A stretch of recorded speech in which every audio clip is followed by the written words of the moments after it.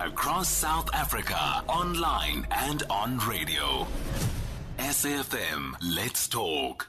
It's 13 minutes after 4 o'clock. We're in conversation next with Miyelani Maluleke, who is a macroeconomist at Absa. So Absa's Purchasing Managers Index shows that the South African manufacturing activity contracted in March, showing a deterioration in business conditions in the manufacturing sector for a second month.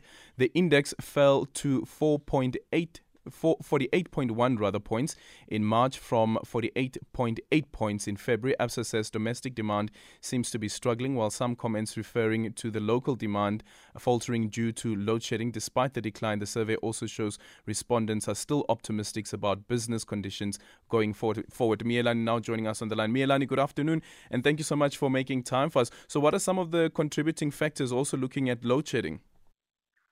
Good afternoon, Aldrin, and to your listeners. Thank you for having me. I think, just as a quick reminder, perhaps to our listeners, the reason we do the PMI survey is to get a quick indication of what's going on to economic activity, because we know that a lot of the official data like GDP that we tend to rely on for much broader indication do tend to come through with a very long lag. But the PMIs can come through quite quickly. And right now, there's huge concern, obviously, about what load shedding is doing to the different parts of the economy. So with the PMI, we just track the manufacturing sector specifically. And what we're seeing is, pronounced weakness coming through in February and certainly in March now in the latest survey. And I think there are two big themes, Aldrin, that are coming through. One, as you pointed out, load shedding is a big headache for different kinds of businesses, particularly smaller manufacturers who don't really have the resources to contend with backup generation.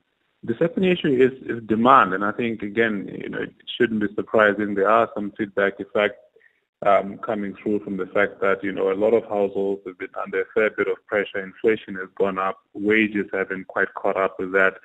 Rates have also gone quite a bit higher, so disposable incomes have been squeezed. So I think really those are the two big things coming through: load shedding, a continuing problem, but also domestic demand also seems to be softening quite a bit. But then where does this optimism from business comes from, considering as well that about 4 weeks ago, rather, we were reporting on business confidence taking another nosedive? Yeah, thanks. It's a good question, and I think it's a number that we need to read with some caution. So what's happened here, Aldrin, is that particular sub-index was at about 65 in January.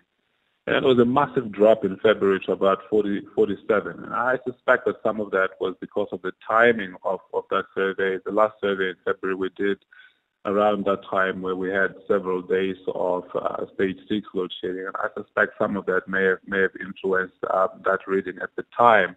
So I wouldn't necessarily characterize this reading now in the March survey as them saying that they're optimistic about future business conditions. I think it's just a bit of a correction from where we were in February. If you look at that particular reading, relative to its long-term average, it is still quite low, and I think it's certainly not consistent with manufacturers saying it's a rosier future in the months ahead. Do the manufacturers at all complain about logistics in South Africa? And we just had the conversation now with the SARS Commissioner, Edward Kisweta, and he said that for him that is a major concern, because if all of that would have been sorted out, it could have led to an increase of GDP at, I think he said about 2%, if I'm not mistaken. Yeah, look, he's absolutely right. In fact, I think it's the Reserve Bank that has done a bit of number crunching, Aldrin. So the Reserve Bank is saying growth is probably going to be, 0.2 this year. And they're saying if you had no load shedding, you had your rail, you had your ports, operating well, the economy could grow by close to 2%. So it's a really big drag, and it is feedback we're also getting from manufacturers. It tends to move around from one month to the next, but, we do tend to hear quite regularly manufacturers saying, some months it can be quite difficult, not just to get stuff out, but also sourcing or getting some of the inputs that you need on time in order to do your domestic activities here. Thank you so much for your time. Miyelani Maluleke is a microeconomist at Absa. 0614-104107. Your tweet at Aldrin Simpia. And our studio line is 086 000 2032.